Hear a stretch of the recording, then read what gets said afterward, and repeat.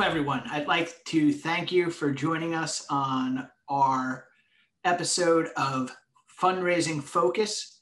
This is a series of conversations that we have with industry participants about the fundraising environment relating to open-end and closed-end funds. My name is Joe Morrissey. I'm a partner in Seward & Kissel's investment management group focused on fund formation. And today I'm joined by Hussein Khalifa, founding partner of the global private equity placement agent, Envision Private Equity Advisors. So, good afternoon, Joe. To jump right in, maybe if you could just give us a brief background of yourself and your firm, and then we can get right into our conversation. Sure. Envision is one of the world's sort of leading advisory firms focusing on raising capital for non-public market alternatives.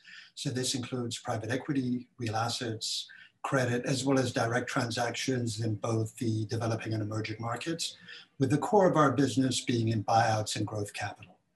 We've been in business for a little bit over 20 years as an independent firm. And prior to that, my partner, our CEO, Munir Musken, as he's known, was one of the original handful of individuals who were there when the PE placement business was invented by Jerry Green at Merrill Lynch almost 35 years ago. He ran their international business out of London, which is where we all started. And I met him shortly after that as an LP working for a family office in Europe, where I was responsible for alternatives. Today, we're about 40 professionals based across 3 principal offices in New York, where I'm located, London, which was our original headquarters, and Hong Kong, where Moose is currently based. And since our founding, we've worked with over 200 funds, representing slightly more than $190 billion of capital. Great, thank you for that introduction. So you guys obviously have a broad view of the various types of illiquid strategies out there. One of the things I think would be interesting for our listeners in terms of the different segments of the market are what are the differences that you're seeing across the different types of illiquid strategies you guys work with? Yeah, sure. So there are definitely some themes out there, but we have to remind ourselves that the map is not the territory, in the sense that we have to recognize that what we at Envision see and experience is not indicative of the market as a whole. And then the overall market data, the market reality, doesn't necessarily reflect where we should or where we can be spending our time and energy. We see headlines with record fundraising numbers in the US at least, but that hides a lot of the nuance. So everybody talks of a bifurcated fundraising market, and while that has actually been the case for several years now, it has been more pronounced since the pandemic, with established groups raising record funds and benefiting at the expense of newer or smaller groups. People took comfort in the familiar, and new groups really have to be additive or outliers in terms of incredibly good performance.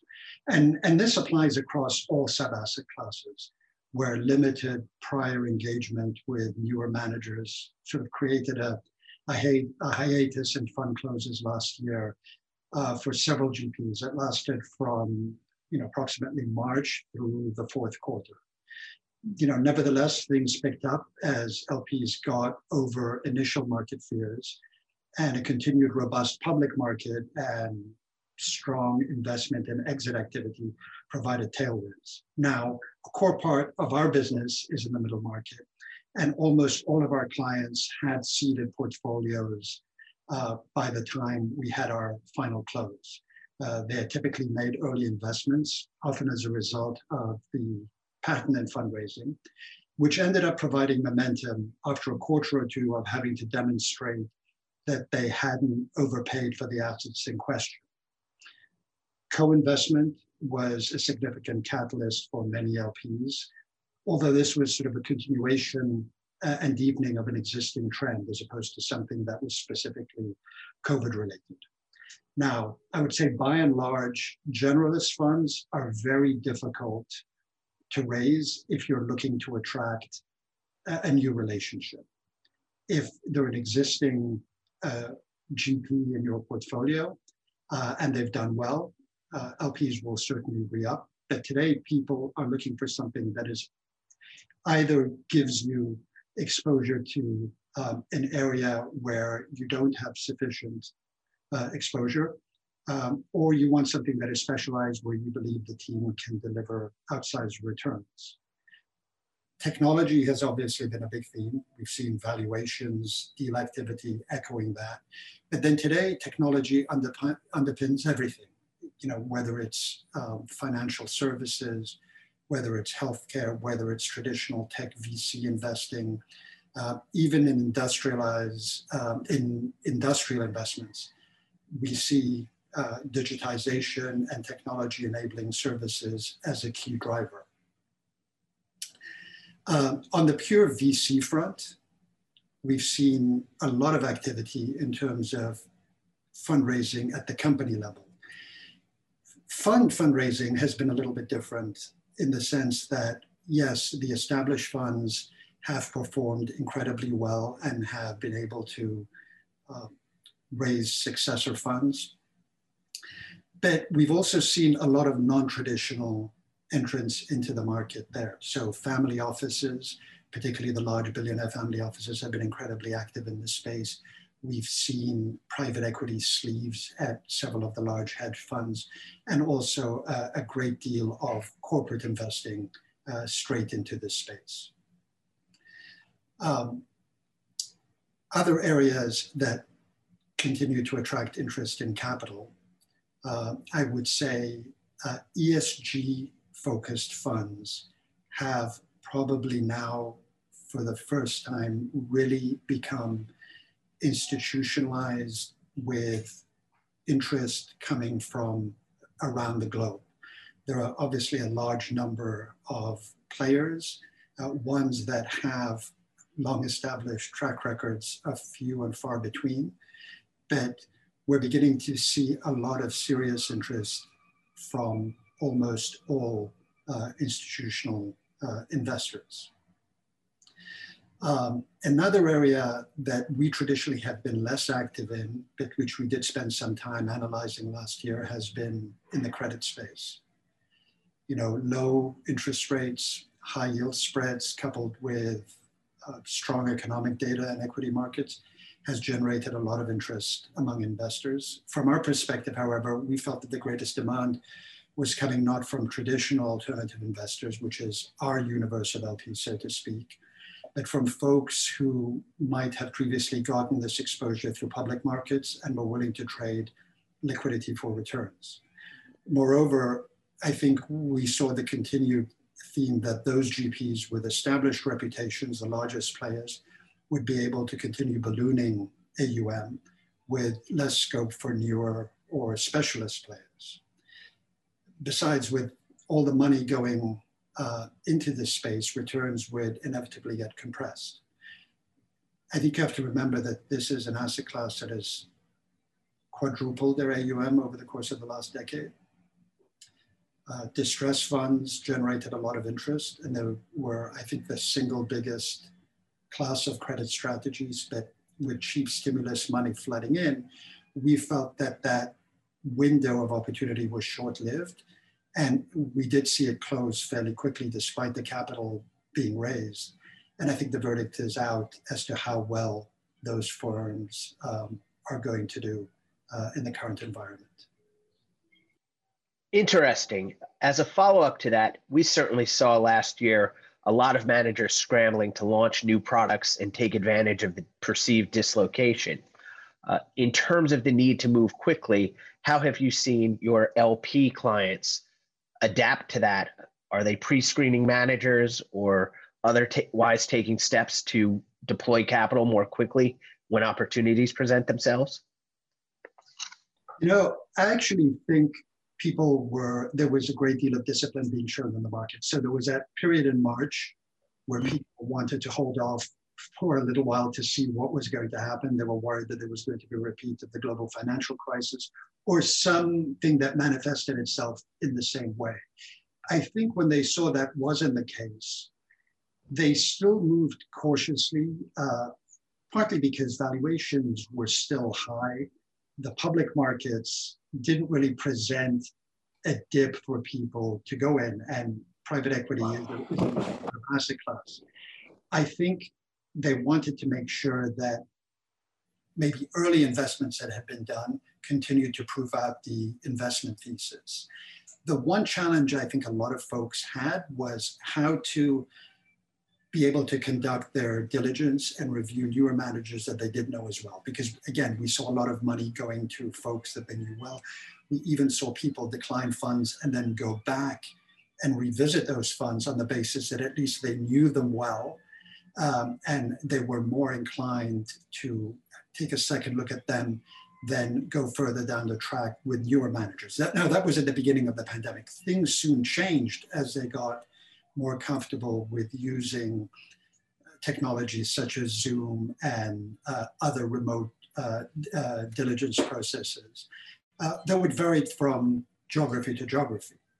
In Europe, I think at the beginning there was some concerns about privacy, data protection, and how those technologies could be used. That didn't last very long, and I think they were settled quite well, and people moved quickly.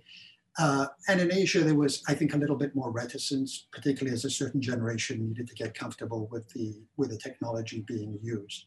But we quickly saw people making up for lost time, as it were, by the end of 2020. And I think that really is what accounts for the record fundraising in the first quarter of this year. A lot of it was catch up and funds that went through a slow period in their fundraising ended up being oversubscribed despite that delay. Envision is obviously a global firm, and you guys handle fundraisings across all different markets. You alluded earlier to some of the fundraising numbers in North America. Could you perhaps elaborate on what you're seeing in the rest of the world? How are the global numbers looking? And is the US similar or dissimilar to what you're seeing abroad? You know, the numbers, I think, were strong globally, maybe not to the same extent as things were here, for the simple reason that we saw a lot more local investment, in the sense that people tended to favor their own geographies. And that was partly due to travel. So US investors ended up investing much more domestically. Some of it was, I think, a holdover from the prior administration, where there was a lot more inward-looking investment. GPs in Europe were worried about coming to the States or attracting too much US capital because they felt that there might be negative sentiments. But I think it really was the lack of global travel influenced that. So that if a lot of the European managers that traditionally would come over here ended up not doing so, we still saw a lot of capital moving across, but not to the same degree as in prior years. You know, an interesting data point was that at the start of 2020, people thought that it would be a record year for European fundraising based on the funds that were launching or were already in market. And while they still, overall levels were extremely impressive, we didn't quite cross that threshold. And I think when you look at Asia, it's a combination of two factors. One, again, the lack of, I think maybe three factors. The lack of travel influenced some of the newer generation of managers. There was a lack of large cap pan-Asian managers who traditionally raise a lot of their capital globally coming to market in 2020. So I would say when it comes to Asia, we were really handicapped again by the lack of travel by some of the newer managers and the fact that there were just fewer of the larger pan-Asian managers that rely a lot on non-Asian capital sources, primarily the US public funds and some of the sovereign funds in the Middle East and elsewhere. So a couple of times during the conversation, you've alluded to the fact that particularly during the pandemic, established managers that are known quantities to some of the LPs have been successful in raising money, while new managers are perhaps facing a bit more of a challenge. In a recent PitchBook piece, your CEO commented on how some LPs were looking to switch their rules and pivot to consider emerging managers with less of a track record. In that regard, what are you hearing from LPs in terms of their willingness to look at new managers? No, so that was certainly the case with a lot of LPs. They wanted to make sure that there was a verifiable and analyzable track record. So typically you had to go back at least 3 funds. I think certain investors today, particularly some of the Asian institutional investors, still have that mindset. Some of the Latin American investors still have that mindset, primarily because those are newer programs than some of the US and European programs. But today, I think people are looking at where the best returns can be generated. And I think historically, the first generation of funds have had hungrier managers that are willing to take certain risks as opposed to live off the management fee income. The only way they can really be rich is if they deliver returns and get a lot of carry. And I think that's now recognized by more and more LPs who are willing to do the hard work and look at the track record of the team members from their prior firms. I also think it's important for many LPs to develop strong relationships with managers early in their lives so that they can be preferred co-investment partners and so they can be meaningful LPs for them going forward as opposed to just one of another 150 investors. So looking out over the next couple of years, do you think this move to looking at perhaps younger managers earlier in their development will change your business? What does that look like in terms of the resources you devote to looking at managers? So we've always been involved with emerging managers. And I think really 2 reasons. One goes back to Moose's experience at Merrill Lynch, where he helped create the first generation of funds. And many of the multi-billion-dollar household names today were originally teams within family offices, or they were embedded at pension funds or within financial institutions, that he helped create them. Also, he always loved working with the next generation of managers, people who were a little bit scrappier, who felt that they really needed to work hard to generate those returns. So that was part of our DNA when we started. And then when we opened up our US office about 18, 19 years ago, by default, we had to focus on that segment because it was frankly difficult competing with the large investment banks that had very, very large teams. And we would pitch them a more customized fundraising approach, and the managers often loved that.